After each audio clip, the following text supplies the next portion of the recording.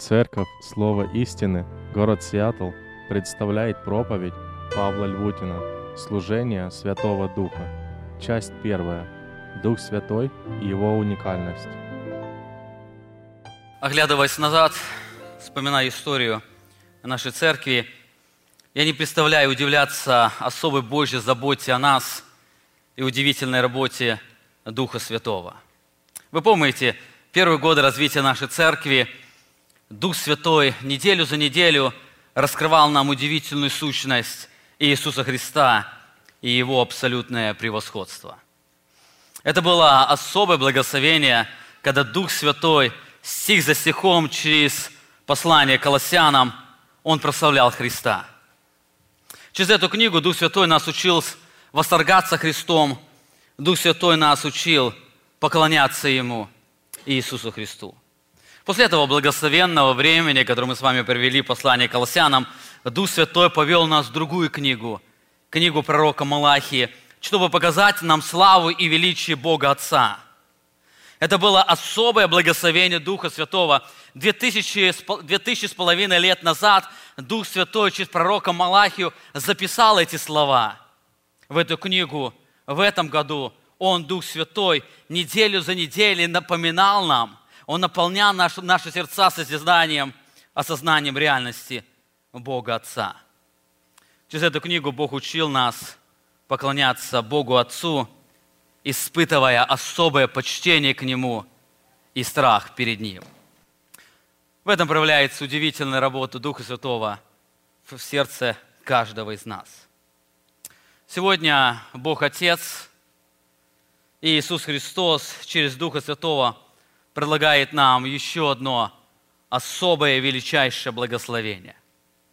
На протяжении нескольких месяцев через исследование 8 главы послания к Римлянам мы с вами будем учиться восхищаться и поклоняться третьей личности Божества – это Духу Святому.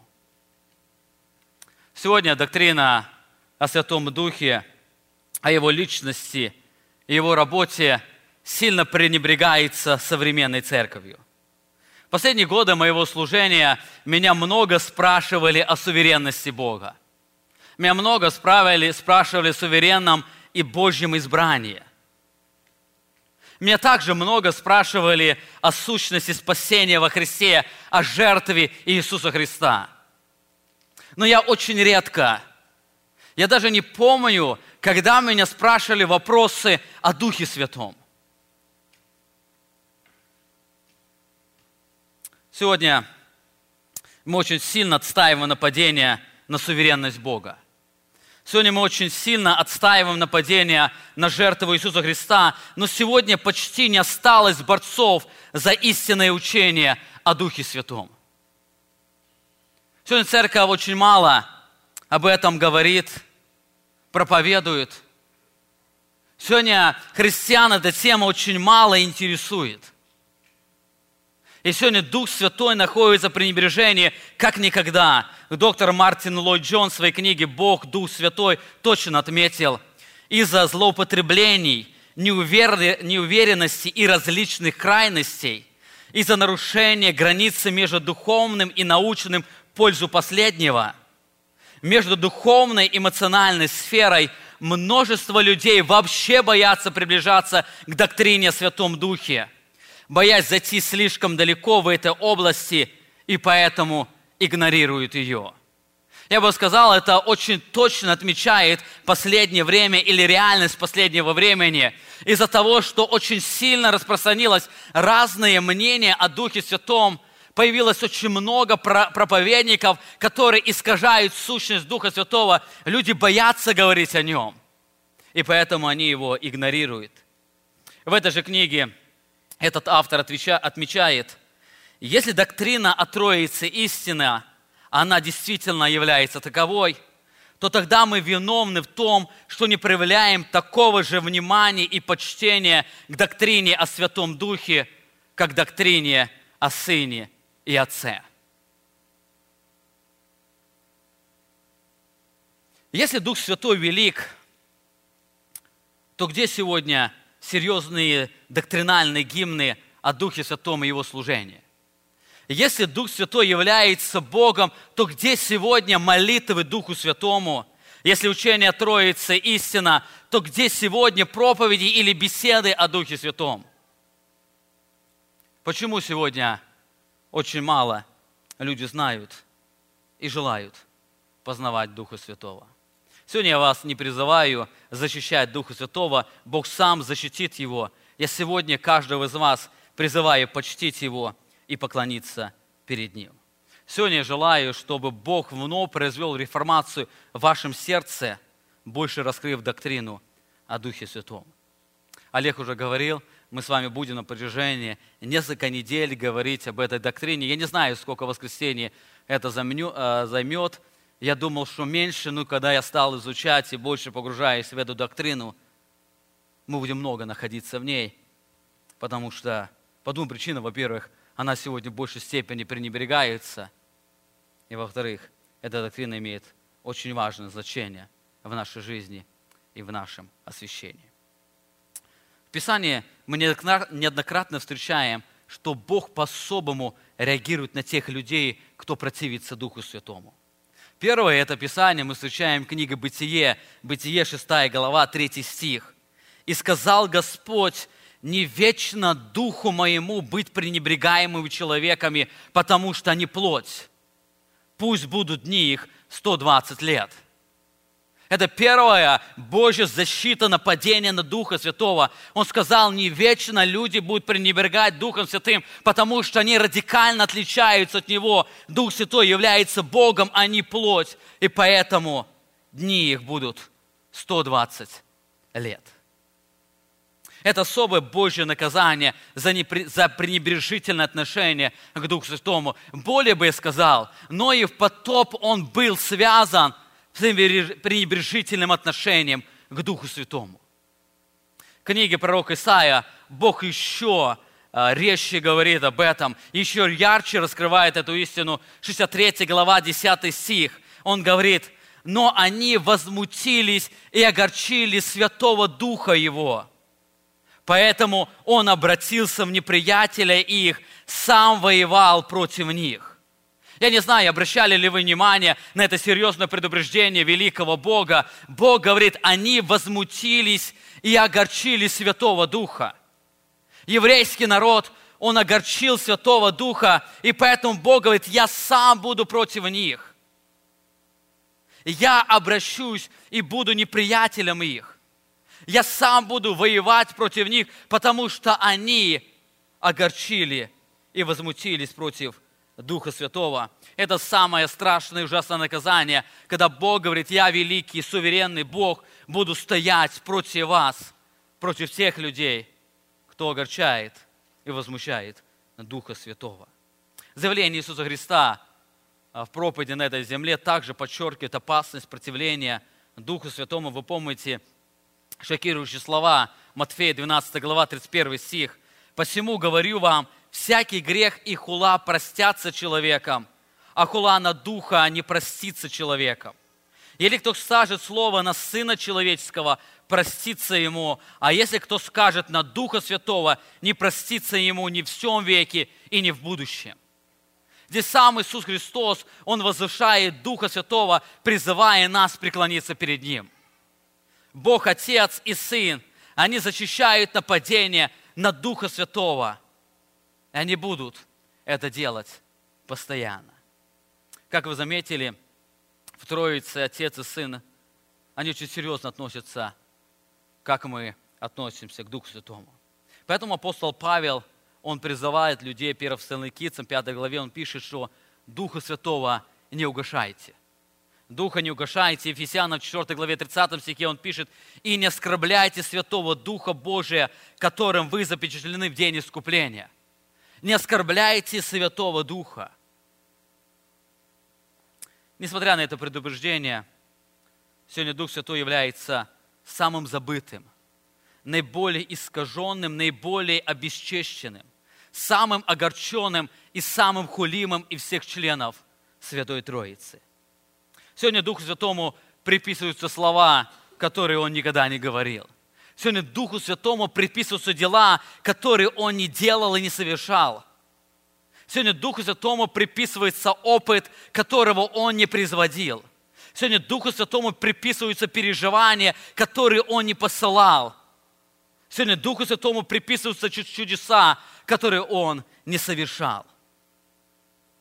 Сегодня Дух Святой находится в сильнейшем пренебрежении. Именно поэтому я хотел бы, чтобы мы нашей церковью это лето посвятили изучению этой очень важной доктрины. Для того, чтобы мы очень могли ясно понимать сущность Святого Духа и наше отношение к Нему. Чтобы мы могли Духу Святому поклоняться точно так же, как поклоняемся Богу Отцу и Богу Сыну. Чтобы наши молитвы Духу Святому, они могли возноситься точно так же, как мы молимся Богу Отцу и Богу Сыну. Я хотел бы, чтобы через эту серию проповедей мы могли очень ясно помнить об этом предупреждении, мы могли очень ясно понимать, что значит угошать Духа Святого, что значит оскорблять Его, для того, чтобы нам этого не делать. Перед тем, как мы перейдем к изучению этой очень важной доктрине о Духе Святом, я хотел бы обратить внимание на один очень важный вопрос, который весьма тревожит многих христиан. О нем можно было сказать после конца всей серии проповеди, и он будет очень ясен. Но я хотел бы перед самым началом, когда мы затронем эту великую тему, озвучить очень важный вопрос и дать короткий, но ясный ответ на этот вопрос. Многих христиан часто беспокоит вопрос, а не похулили ли они Духа Святого? Чтобы изучая эту тему, ваше сознание, оно было чисто. Я хотел бы посмотреть на этот вопрос. Отвечая на этот вопрос, я приведу вам слова доктора Мартина Ллойд-Джонс в своей книге «Бог, Дух Святой». Он очень точно отмечает на этот вопрос. Это, наверное, самый яркий ответ, который я встречал из тех книг, которые я читал. Я хотел бы вам сегодня предоставить его. В своей книге он пишет: «Если вы обеспокоены этим вопросом, похулили вы Духа Святого или нет, ничуть не сомневайтесь, вы невиновны в хуле на Духа Святого». Если вы задаетесь вопросом, если в вашем сознании возникает переживание, а не похулил ли я Духа Святого, с различными сферами жизни, например, многие сталкиваются, одолевают навязчивые мысли, плохие мысли на Духа Святого, и им кажется, не похулили ли они Духа Святого. Или некоторые дела приписываются, если вы делали такие определенные действия, вы похулили Духа Святого. Но если вы задаетесь этим вопросом, не сомневайтесь, вы невиновны в этом грехе. Если вы боитесь согрешить против Святого Духа, стремитесь быть в правильных отношениях с Богом и Христом, не желая их омрачить своими грехами, и если вы скорбите, что по вашей вине нарушается связь с Богом, то вы не только невиновны в грехе против Святого Духа, но находитесь от Него так далеко, как никто другой. Хулители торжествуют, хвалятся своим грехом, гордятся и превозносятся своей хуле. Хулители, они явно отвергают Иисуса Христа, они насмехаются над Ним, они противятся Ему. Итак, как я уже сказал, мы несколько месяцев посвятим исследованию этой важной темы. Я думаю, в конце этой беседы мы вернемся к этому вопросу, и он будет больше ясен нам из исследования всей этой теме. Это исследование, как я уже сказал, мы посвятим всей 8 главы послания к Римлянам. Мы будем изучать эту книгу стих за стихом. И Бог, Отец и Сын в лице Духа Святого, они будут учиться нас, восхищаться и поклоняться третьей личности, это Духу Святому. Я еще раз повторюсь, в этой серии проповеди я не призываю вас защищать Духа Святого, я не призываю вас отстаивать позицию Духа Святого перед теми, кто сегодня противится или искажает роль Духа Святого, но я призываю вас сегодня, чтобы это учение или понимание сущности Духа Святого, оно вас лично преклонило перед Ним. Перед тем, как мы перейдем к 8 главе к Римлянам, сегодня я хочу, чтобы мы посмотрели на 5 сверхважных истин, которые помогут нам иметь правильное представление о Духе Святом. Перед тем, как мы будем стих за стихом изучать послание к Римлянам, нам нужно помнить об этих 5 очень важных истинах. Если мы не будем во внимании иметь эти 5 важных истин, мы никогда не сможем иметь это полное и правильное представление о Духе Святом. Эти 5 истин являются мощным фундаментом доктрины о Духе Святом. Иисус Христос, перед тем, как вознестись на землю, перед тем даже, как пойти на голгофские страдания, на последней вечере с учениками своими, Он дает им ясное изложение доктрины о Духе Святом. И сегодня я хотел бы посмотреть на этот диалог Иисуса Христа с учениками, когда Он раскрывает очень важные принципы о Духе Святом. Я прочитаю текст Иоанна 16 глава, 7 стиха. Вы помните, этот диалог начинается с 13 главы. И мы будем несколько раз обращаться к 14, к 15 главам. Но основной текст наш будет 16 глава, 7 стиха. «Но я истинно говорю вам, лучше для вас, чтобы я пошел.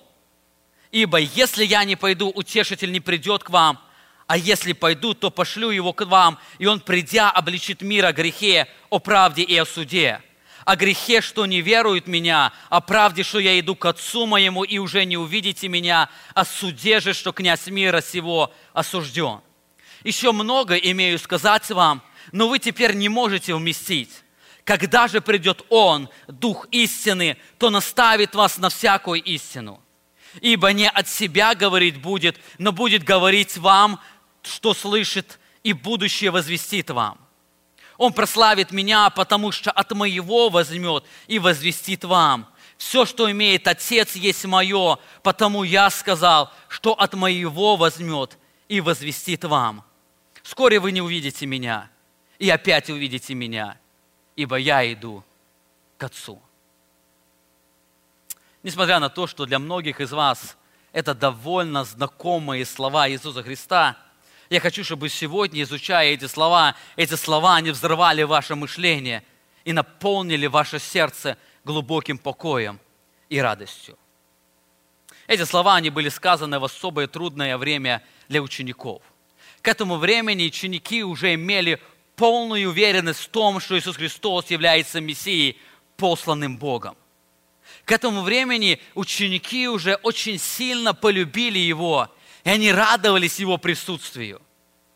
Ученики, они глубоко осознавали, что Иисус Христос является Богом, и они испытывали наслаждение, находясь в присутствии Бога. Бог решал их многие проблемы. Они не испытывали нужды, если они попадали в шторм, Бог решал эту проблему. Если они находились в голоде, Бог решал эту проблему. Если у них была финансовая трудность, Бог отправлял их к реке, они ловили рыбу, и в рыбе находились деньги. Они не испытывали эти трудности, им было очень хорошо с Иисусом Христом. И вдруг неожиданно для них на пасхальной вечере Иисус Христос говорит, что они скоро расстанутся с Ним. Я хотел бы, чтобы вы пережили это в своем сознании. Они, радуясь с Иисусом Христом, понимая, что Бог находится с ними очень рядом, видишь и меня, видел Отца моего. И вдруг Иисус Христос в этот момент говорит ученикам, что они скоро не увидят Его. Они скоро расстанутся.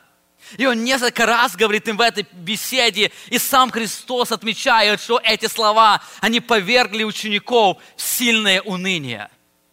Им было за что унывать. У них было оправданное уныние.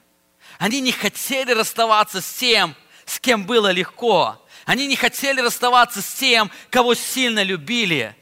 Они не хотели расставаться с Богом, который был явлен в лице Иисуса Христа. Именно в этот момент, когда ученики испытывали сильнейшее уныние, когда их сердце разрывалось тоской от осознания этих слов, Иисус Христос говорит им глубокие слова, которые должны были наполнить их сознание и даровать им глубокий покой. Иисус Христос говорит: «Но я истинно говорю вам». «Но я истинно говорю вам», то есть Он этим отмечает, то, что я скажу, это действительно так. Это клятвенное заявление, это действительно так. Я истинно говорю вам. Нет ничего лучшего То, что я сейчас вам скажу, это очень важные слова, и они нужны вам тогда, когда вы находитесь в унынии. Но я истинно говорю вам, лучше для вас, чтобы я пошел. Ибо если не пойду, утешитель не придет к вам. А если пойду, то я пошлю утешителя к вам. Обратите внимание, Христос говорит, лучше для вас. Что может быть лучшего, чем находиться рядом с Иисусом Христом? Что может лучше, чем слышать истину из уст самого великого Бога в лице Иисуса Христа? Что может быть лучшего испытывать заботу Бога в Иисусе Христе? Что может быть лучшего? Но здесь Иисус говорит, есть что-то более лучшее, есть что-то намного лучшее, чего ученики еще не переживали со Христом, лучше для вас.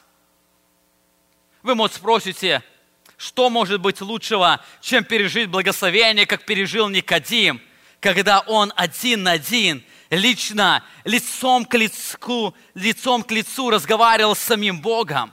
Кто из вас бы сегодня хотел бы хотя бы на мгновение пережить это благословение? Лицом к лицу, лично, наедине, в темном месте, когда везде тишина, разговаривать с самим Богом.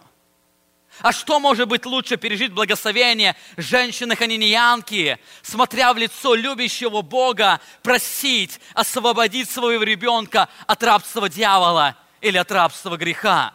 Что может быть лучшего пережить на этой земле? Что может лучшего пережить, как пережили ученики, когда поднялся сильный шторм, и Бог, сам Бог успокоил их. Они увидели реально это успокоение.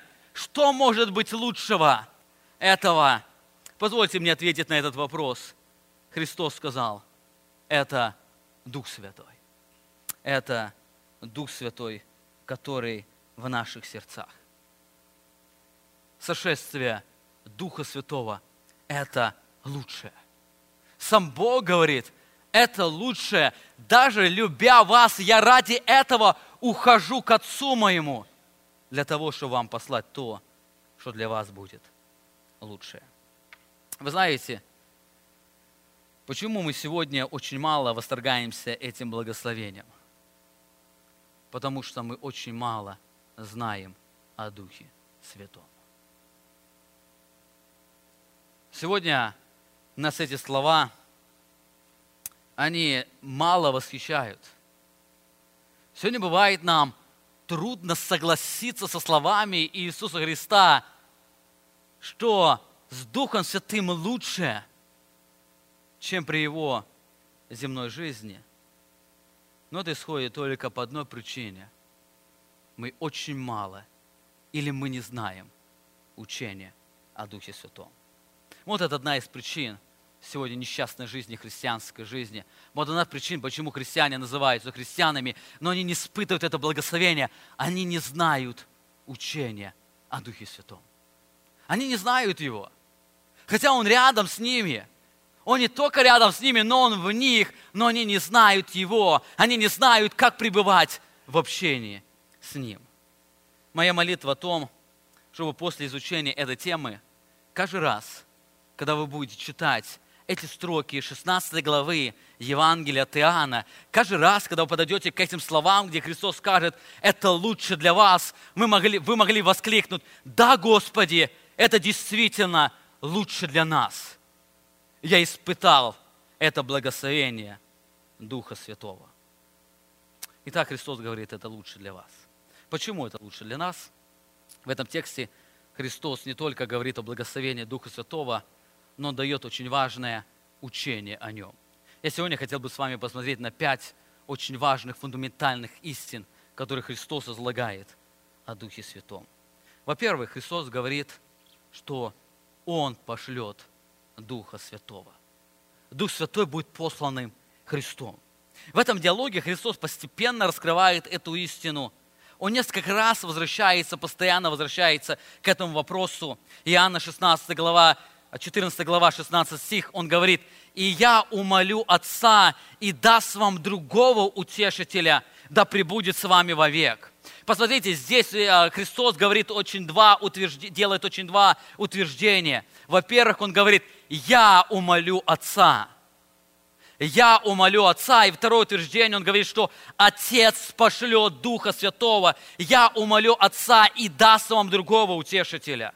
В этой главе, в этой же беседе, в 26 стихе Иисус Христос говорит: «Утешитель же Дух Святой, которого пошлет Отец во имя Мое, научит вас всему и напомнит вам все, что Я говорил вам».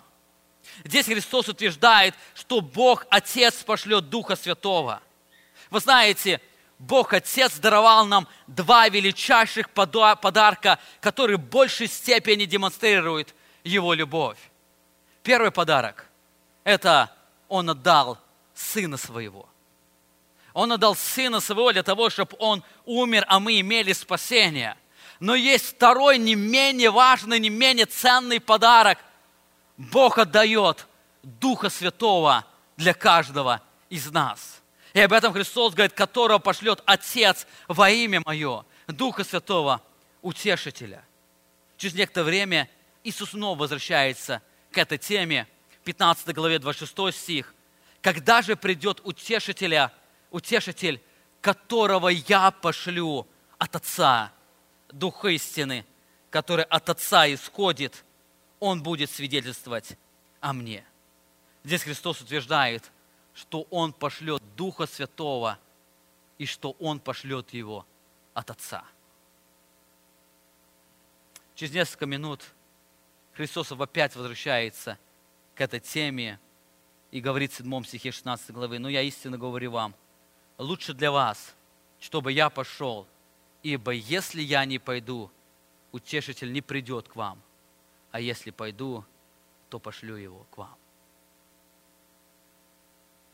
Читая эти слова, на протяжении многих веков велись дебаты, от кого исходит Дух Святой и кем Он послан. Он исходит только от Отца или Он исходит от Отца и Сына?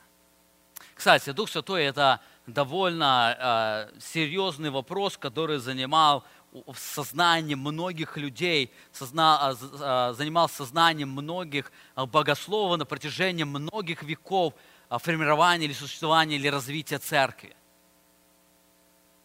Как сегодня пренебрегается Дух Святой, Он, наверное, никогда так не пренебрегался.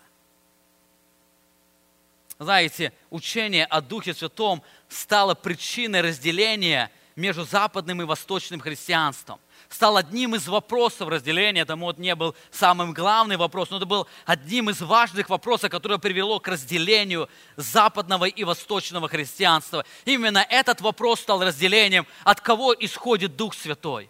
От Отца или от Отца и Сына. Западное христианство или римско-католическая церковь, оно утверждает, что Дух Святой исходит от Отца и Сына. Восточное христианство или греческая православная церковь, она утверждает, что Дух Святой исходит только от Отца. Именно этот вопрос, это был ключевой вопрос, который привел к разделению этой большой деноминации, можно сказать. Тогда еще было очень мало деноминаций, была одна христианская церковь. И эти дебаты шли от 600 года до 1300 года, где прошло это радикальное разделение. Эти дебаты, они постоянно шли и шли. Учение о Святом Духе, это было ключевым учением для многих людей, для многих христиан, которые исповедуют Троицу. Знаете, ответ на этот вопрос исходит из понимания Троицы или из отношения Отца и Сына. Люди много могут говорить, от кого исходит, очень много есть теорий, очень много книг написано, но понимание этого вопроса, оно исходит из понимания вообще Троицы. Заметьте, здесь Иисус Христос говорит, Иоанна 16 глава 15 стих, Он ученикам говорит: «Все, что имеет Отец, есть мое, потому я сказал, что от моего возьмет и возвестит вам». Все, что есть мое, все, что имеет Отец, оно есть мое. Это особое взаимоотношение Отца и Сына. Они особо взаимодействуют в Троице. И мы с вами сегодня посмотрим, и Дух Святой очень сильно взаимодействует с Отцом и с Сыном и Иисусом Христом. Сегодня могут из вас спросить, а как же мы, протестанты, верим, от кого исходит Дух Святой? Мы не разделяем точку зрения восточного христианства. Нам ближе утверждение западного христианства, что Дух Святой, Он исходит от Отца и Сына. Троица, она нераздельна. Здесь Христос говорит, все, что имеет Отец, оно есть мое. Мы не можем разделить Отца и Сына в благословениях. Итак, все, что есть Отец, мое. Именно поэтому здесь Христос то говорит, что Его пошлет Отец, то Отец пошлет во имя Мое, то я пошлю Его от Отца, то я пошлю. Эта истина говорит о том, что Иисус Христос посланным и Богом, и Сыном Иисусом Христом, и Он исходит от Отца и Сына. Итак, это первая очень важная истина. Дух Святой, Он исходит или посланный Богом Отцом и Сыном.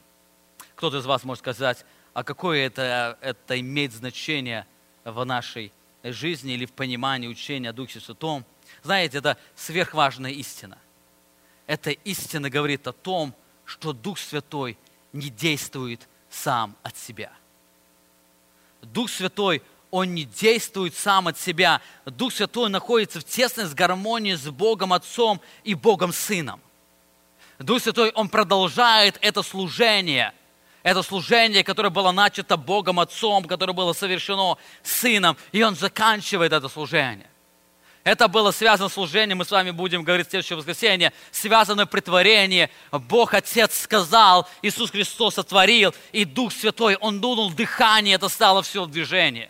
Это происходит в рождении свыше. Отец запланировал этот план спасения. Иисус Христос совершил это спасение, а Дух Святой, Он преломил или принес это спасение в сердце каждого из нас. Дух Святой, Он не действует отдельно, Он действует в гармонии с Отцом и Сыном. Это первая очень важная истина. Вторая очень важная истина. Дух Святой проповедует только Христа. Дух Святой проповедует только Христа. Дух Святой не проповедует себя. Дух Святой не привлекает внимание к себе, а проповедует Христа. Именно поэтому вот сегодня учение о Духе Святом, оно многими забыто, потому что Дух Святой, Он не привлекает внимание к себе. Он пытается поставить очень ярко Иисуса Христа. Он проповедует Иисуса Христа. Проповедь о Христе имеет два выражения. Во-первых, само только присутствие Духа Святого в церкви уже является проповедью Иисуса Христа. Само Его пребывание, вот это сошествие Духа Святого в день Пятидесятницы, это было проповедь об Иисусе Христе. Даже тогда, когда не было не сказано ни одного слова об Иисусе Христе, уже Дух Святой своим присутствием проповедовал об Иисусе Христе.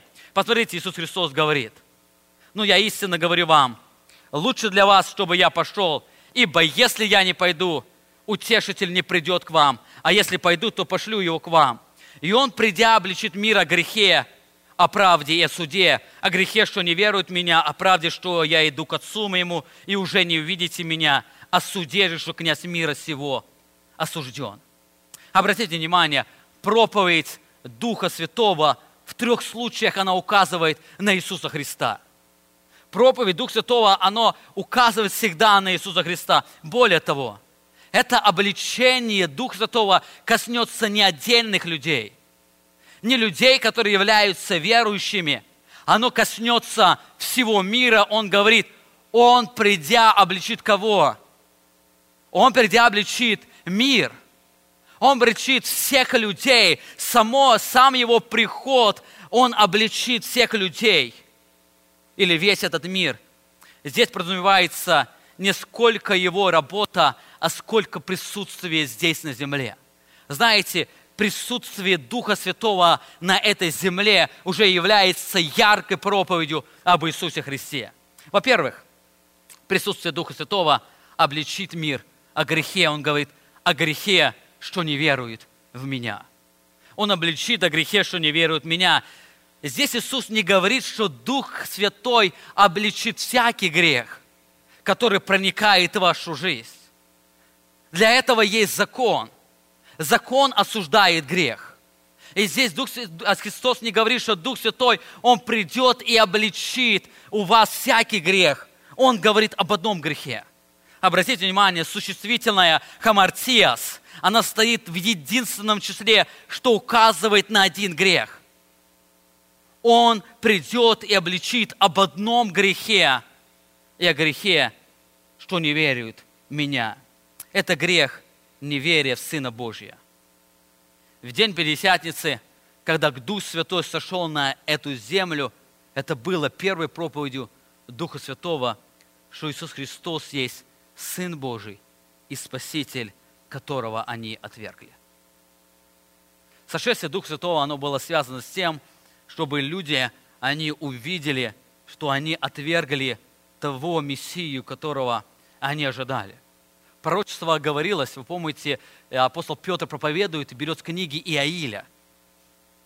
И он с этой книги Иаиля показывает, что сошествие Святого Духа, оно связано с пришествием Мессии.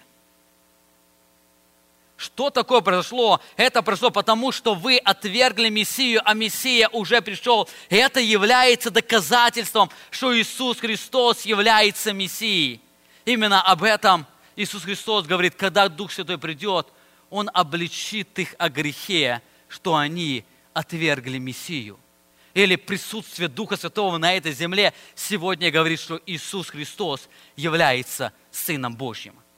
Сегодня особое присутствие Духа Святого в сердцах верующих, которые составляют церковь, является сильнейшей проповедью для мира.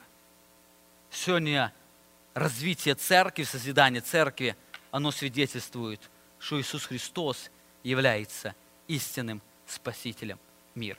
Итак, это первая проповедь. Само присутствие Духа Святого на этой земле, оно покажет миру о их грехе, что они отвергли Мессию. Особенно это было в день Пятидесятницы. Во-вторых, присутствие Духа Святого, оно обличит мир о праведности. Он говорит, 10 стих, «О правде или праведности, что я иду к Отцу моему, и уже не увидите меня». Христос сказал, «Я пойду к Отцу и пошлю вам Духа Святого». Я пойду и пришлю вам Духа Святого. Воскресение Иисуса Христа является свидетельством того, что Его жертва, она была принята Отцом. Заметьте, когда Иисус Христос пошлет Духа Святого, Он говорит, когда я пойду к Отцу моему, тогда я пошлю Духа Святого. Перед этим говорит, я умолю, и Отец пошлет Духа Святого. Сошествие Духа Святого в день Пятидесятницы является свидетельством того, что Христос был принят Богом для нашего оправдания. И если Христос не был бы принят Богом, Он Духа Святого не смог бы послать. Но Христос говорит, когда я пойду к Отцу моему, я пошлю Духа Святого, и Он обличит мир о праведности, о том, что моя жертва, она принята и принята мною. Сегодня это особое присутствие Духа Святого в сердцах верующих людей, который составляет церковь, является также сильнейшей проповедью для мира, что Иисус Христос является единственным источником праведности, которого они отвергли. Иисус Христос является единственным источником праведности. Он опять свяжется с Христом. Я пойду к Отцу моему, и уже не увидите меня, потому что я буду принят Отцом. Но я приду, пошлю вам Духа Святого, который будет являться свидетельством того, что я Отцом принят, и вы будете оправданы во мне. В-третьих, присутствие Духа Святого обличит мир о суде. 11 стих. «О суде же, что князь мира сего осужден». Этот суд говорит об окончательном поражении и осуждении сатаны. Вы помните, перед этим в 12 главе, 31 стихе Иисус Христос говорит, «Ныне суд миру сему, ныне князь мира изгнан будет вон». Он говорит о будущем, что ныне скоро князь мира сего будет изгнан вон, и сошествие Святого Духа стало объективным свидетельством этой реальности. Сатана уже осужден, и он изгнан. Апостол Павел Колоссянам так пишет о нем во 2 главе 15 стих. «Отняв силы у начальств и властей, властно поверх их позору, восторжествовав над ними собою». Сошествие Святого Духа на эту землю, присутствие Святого Духа в сердцах верующих, которые также составляют церковь, оно является сильнейшей проповедью для этого мира. Иисус Христос одержал полную победу над дьяволом. Итак, проповедь Христа, она, во-первых, выражается проповедь о Христе выражается в присутствии Духа Святого. Присутствие Святого Духа сегодня говорит нам о том, что Иисус Христос является истинным Мессией. Во-вторых, что Иисус Христос является единственным источником праведности. Эта праведность уже принята Богом. И в-третьих, говорит, что сатана уже побежден и не имеет власти над теми, кто во Христе. Во-вторых, служение Духа Святого, оно также связано, во-вторых, проповедь об Иисусе Христе, оно также связано со служением Духа Святого. Обратите внимание, Иисус Христос говорит: еще немного имею сказать вам, но вы теперь не можете вместить. Когда же придет Он, Дух истины, то наставит нас во что? На всякую истину. Здесь Иисус Христос называет Духа Святого Духом истины, который будет наставлять на всякую истину. В этих словах Бог Сын отождествляет себя с Богом Духом Святым. Он есть Дух истины. И, кстати, если будете читать этот диалог, вы несколько раз встретите, когда Иисус Христос называет Духом Святым Духом истины. Не только об этом. В этом же диалоге, в 14 главе, в 6 стихе, Иисус Христос говорит еще одну истину. Посмотрите, 6 стих. Иисус сказал ему: «Я есть путь и истина, и жизнь, и никто не приходит к Отцу, как только через Меня». Иисус Христос говорит: «Я есть истина». И о Духе Святом говорит, что этот Дух Святой является Духом истины. Он говорит об особом единении Иисуса Христа с Духом Святым. Он говорит: «Я есть истина, и я пошлю вам Духа истины, который наставит вас на всякую истину». То есть, этими словами Иисус Христос подчеркивает, что служение Духа Святого, оно будет непосредственно связано только с проповедью Иисуса Христа. Он будет проповедовать истину, то есть будет проповедовать только Иисуса Христа. Перед этим он еще ярче об этом говорил, 26 стих 15 главы. «Когда же придет Утешитель, которого я пошлю вам от Отца, Дух истины, который от Отца исходит, Он будет свидетельствовать о мне». Здесь Христос прямо говорит, что Иисус Христос, что Дух Святой будет проповедовать Иисуса Христа. Это вторая очень важная истина. Дух Святой не проповедует себя. Дух Святой не привлекает к себе. Дух Святой проповедует только и только Христа. Если вы сегодня желаете узнать, является ли это истинным свидетельством Духа Святого, посмотрите, кого Он проповедует. Дух Святой только проповедует Иисуса Христа. Это вторая очень важная истина. Дух Святой, Он исходит от Сына Иисуса Христа, Дух Святой проповедует Сына. Третья очень важная истина, о котором здесь говорит Иисус Христос. Дух Святой, Он продолжает служение Иисуса Христа. Бог начал, Сын продолжил, и Дух Святой, Он продолжает это служение, которое начал Отец и Иисус Христос. 16 глава, 7 стих. «Но я истинно говорю вам, лучше для вас, чтобы я пошел, ибо если я не пойду, Утешитель не придет к вам, а если пойду, то пошлю его к вам».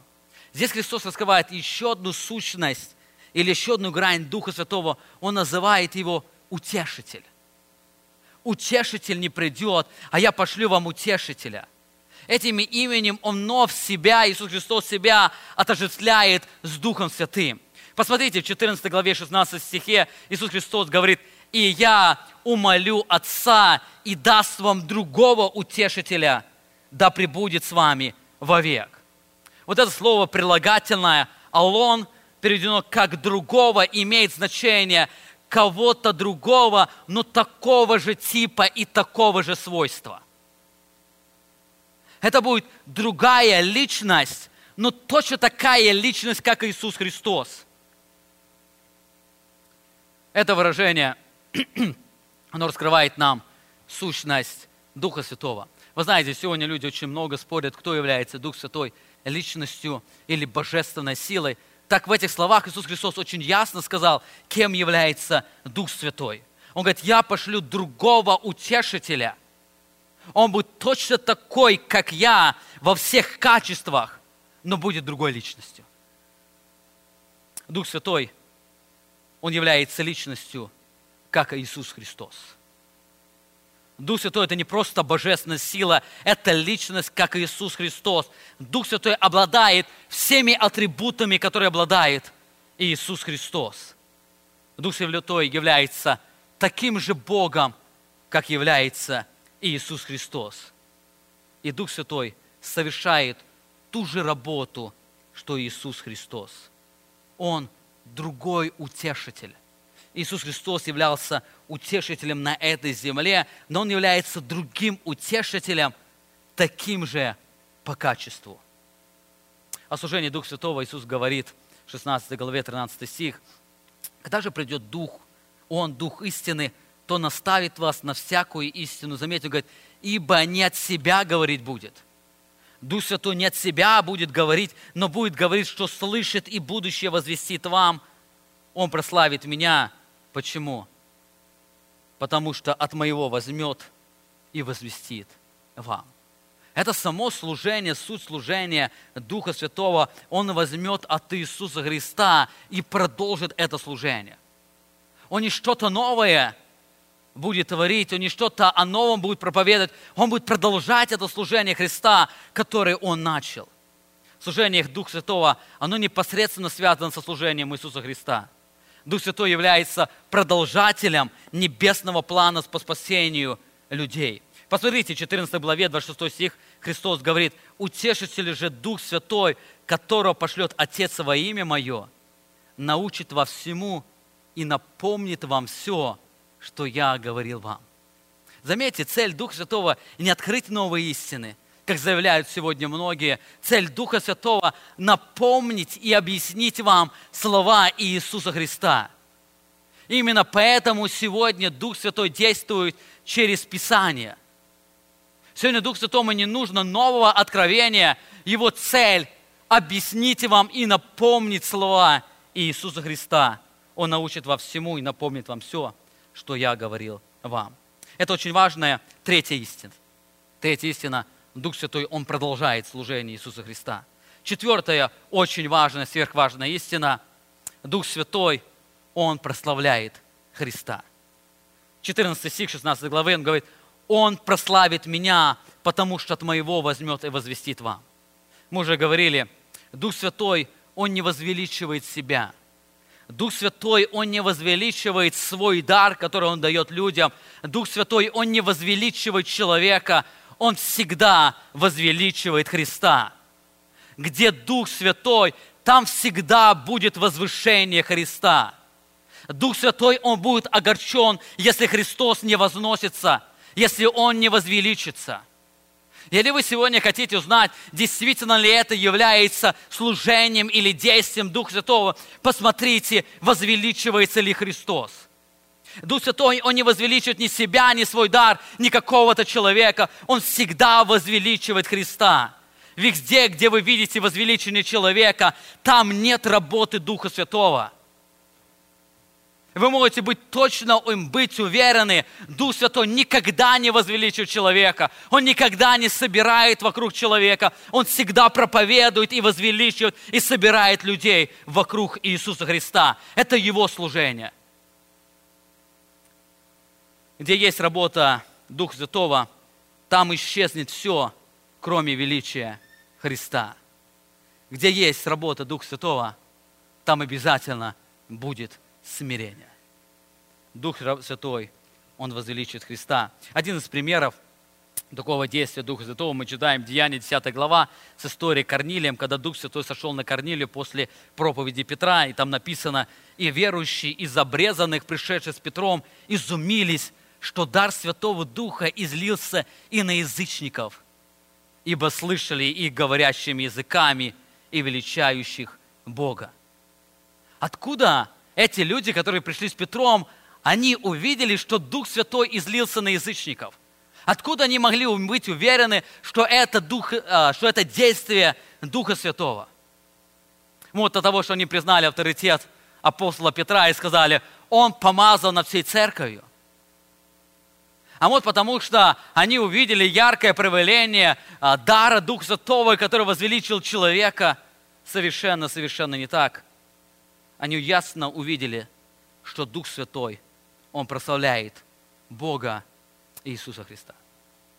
Они услышали, что они прославляют Бога.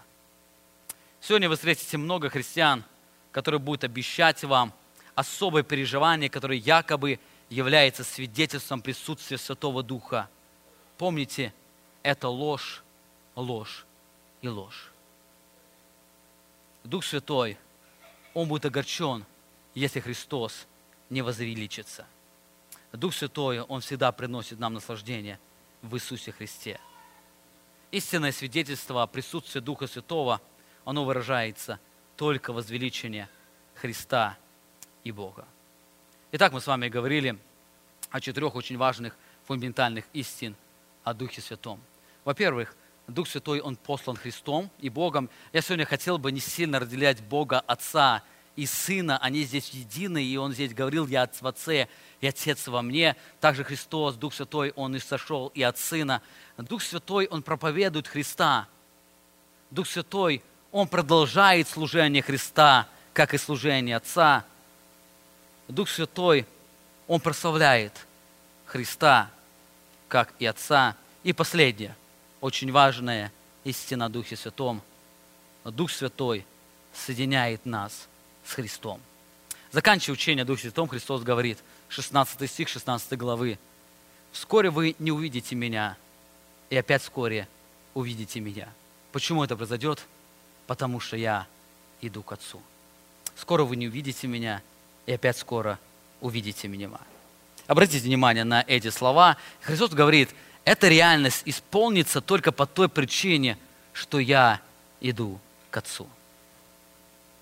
Христос говорит о том, что это произойдет тогда, когда Он идет к Отцу. Когда Он пойдет к Отцу, они не увидят Его, и вскоре опять увидят Его. О чем Он здесь говорит? Ну, во-первых, Христос говорит, что вскоре они не увидят. Он говорит о том дне, когда они увидят вознесение. Вскоре вы не увидите Меня, оно говорит о вознесении Иисуса Христа. Выражение «скоро опять увидите Меня» говорит о сошествии Святого Духа на эту землю. Вскоре вы увидите Меня, потому что Я пойду к Отцу, и Дух Святой соединит вас вместе со мною. Об этом апостол Павел писал в послании Коринфянам, 1 послании, 12 главе, 13 стих. «Ибо все мы одним духом крестились в одно тело, иудеи или елены, рабы или свободны, и все напоены одним духом». Все мы крестились, и все мы напоены одним духом. Наше соединение с Духом Святым является соединением с Иисусом Христом. Поэтому Христос говорит, «Вскоре не увидите Меня, и вскоре увидите Меня, потому что Я буду вас». Готовая проповедь. Я сделал для себя одно открытие. В этих словах содержится очень ясное описание или ясная сущность учения о Троице. Наверное, нету ни одного из текстов Писания, который бы так очень ярко и ясно раскрывал все учение о Троице в одном стихе или в одних нескольких стихах. Обратите внимание, 14 глава, 16 стих, Иисус Христос говорит, «И Я умолю Отца, и даст вам другого утешителя». Обратите внимание, здесь мы видим очень ясно 3 личности. Я, Иисус Христос, который умолит Отца, Он будет разговаривать с Отцом, уже Иисус Христос и Отец – это 2 разных личности, и другого утешителя. Еще есть 3-я личность, одна, другой утешитель, и мы с вами говорили, другой – это такого же качества, он такой же, как Иисус Христос. Итак, мы здесь видим ясно очень 3 важных личности. Я, Отец и Дух Святой. И Он говорит, «Я умолю Отца Моего и даст вам другого утешителя, да будет с вами вовек». Духа истины, которого мир не может принять, потому что не видит Его и не знает Его, а вы знаете Его. Почему? Ибо Он с вами пребывает и вас будет. Здесь Он говорит об особом единении Духа Святого с верующим человеком. Он будет в верующем человеке. Он будет не только рядом с вами, но Он будет внутри вас. Он вас будет. И заметьте, Он дальше говорит, я не оставлю вас сиротами, приду к вам. Я приду к вам. Как приду к вам? В лице Духа Святого. И Он говорит, не просто Дух Святой придет, но Он, говоря о сошествии Духа Святого, говорит, что я приду к вам, говоря о своем единении. Еще немного, и мир уже не увидит меня, а вы увидите меня, ибо я живу, и вы будете жить. В тот день вы узнаете очень важную истину о доктрине Троицы. В тот день вы узнаете, что я в Отце моем, говорит об одном единении с Отцом, а вы во мне, а я вас. Этими словами он говорит об особом единении Духа Святого с Иисусом Христом и с Отцом. Я вас прибуду. Он говорит, когда у вас Дух Святой прибудет, в тот день вы узнаете, что вы во мне, а я в вас. Дух Святой, служение Духа Святого заключается в том, чтобы нас соединить с Иисусом Христом. Посмотрите еще раз на первый стих нашего изучаемого текста. Иисус говорит, но я истинно говорю вам, лучше для вас, чтобы я пошел, ибо если я не пойду, утешитель не придет к вам, а если пойду, то пошлю его к вам. Итак, почему лучше для вас? Почему сошествие Святого Духа является чем-то наивысшим, наилучшим? Потому что Христос говорит, я буду не просто с вами, но я буду постоянно внутри вас. Я не просто вас оставлю, я буду постоянно внутри вас. Сегодня вы не имеете этой возможности постоянно быть со мною. Вам иногда приходилось ученикам идти готовить горницу, и Христос оставался где-то. Но говорит, когда придет Дух Святой, мы с вами не расстанемся. Будет еще больше сильное единение. Я буду не просто с вами, я буду внутри вас, а будете во мне. Именно это лучшее. Именно это лучшее. Сегодня вы сможете постоянно переживать благословение, как Никодим, лично один на один разговаривать с Иисусом Христом. Сегодня можете постоянно переживать благословение, как женщина-хананеянка, прося духовного освобождения для своих детей. Это действительно настоящее благословение. Если вы не познаете эти благословения, вы никогда не познаете радость присутствия Духа Святого. Бог говорит, Он прибудет в вас, и вы прибудете во мне, и я прибуду в вас. Это наивысшее благословение. И если вы сегодня считаете, что ученики Иисуса Христа пережили наивысшее благословение, что ходили с Иисусом Христом рядом, то помните, сегодня вы можете переживать не меньшее благословение, а большее благословение, когда этот же Иисус Христос может находиться внутри вас, и вы можете иметь с Ним тесное, сильное общение. Именно поэтому Иисус Христос говорит, лучшее для вас. Это лучшее для вас. И мы с вами на протяжении многих воскресений будем говорить об этой истине. Мы с вами будем говорить, как нам по-особому переживать радость присутствия Святого Духа в своей жизни. Заканчивая проповедь, я хотел бы вам напомнить одну очень важную истину. Я хотел бы, чтобы в вашем сознании осталась одна очень важная истина, которая поможет вам уберегать от всех других лжеучителей, которые будут вам навязывать непонятное действие Святого Духа. Вспомните этих 5 истин.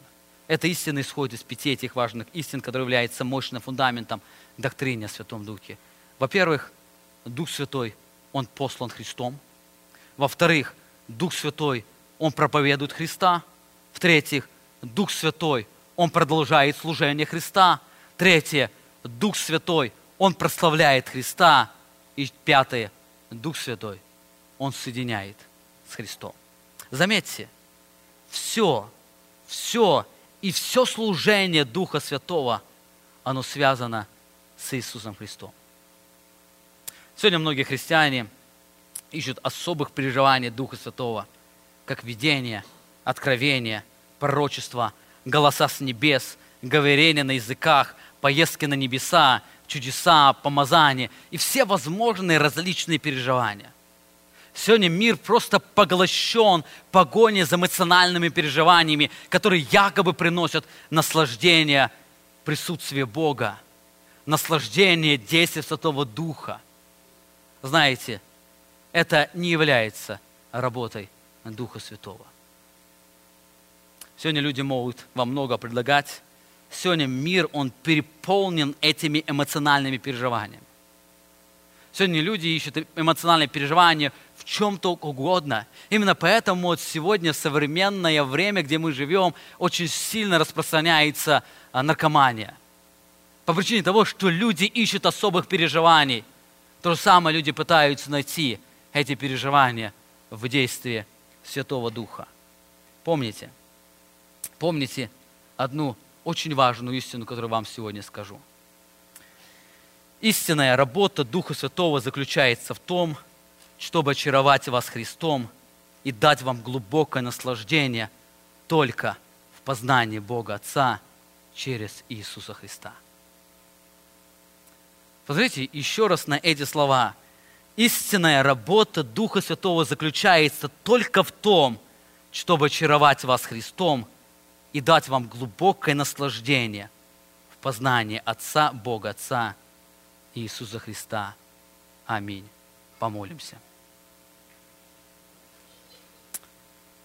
Отец и Сын и Дух Святой, Святая Троица, мы сегодня благодарим Тебя за особое благословение, которое мы можем переживать, находясь в Твоем присутствии.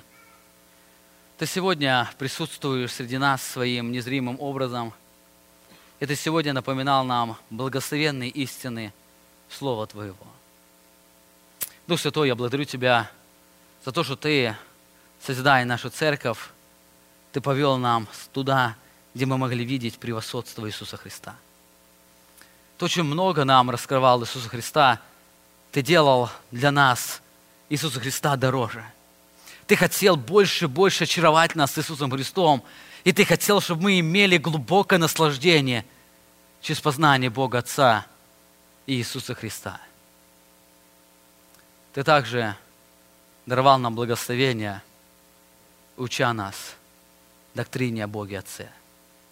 Ты через книгу Малахи очень много нам говорил о величии Бога Отца, о Его сущности, о Его силе, о Его суде, о Его величайшей любви и милости.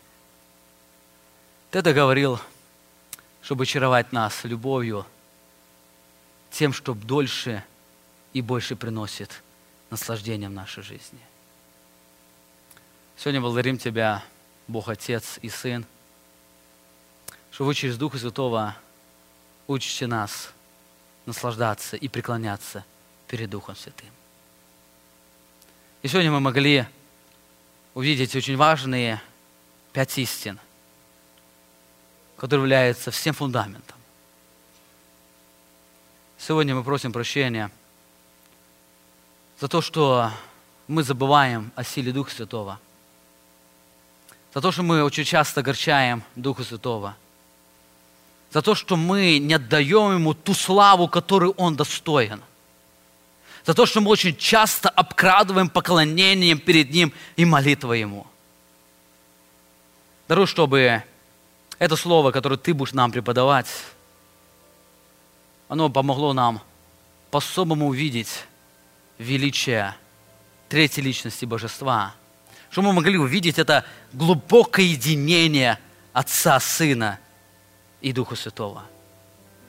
И мы могли испытывать глубокое очарование и наслаждение познания Бога Отца, Бога Сына и Духа Святого. Аминь. Вы прослушали проповедь пастора Павла Львутина. Другие проповеди и информацию о нашей церкви вы можете найти на нашей странице в интернете www.slovoistины.org.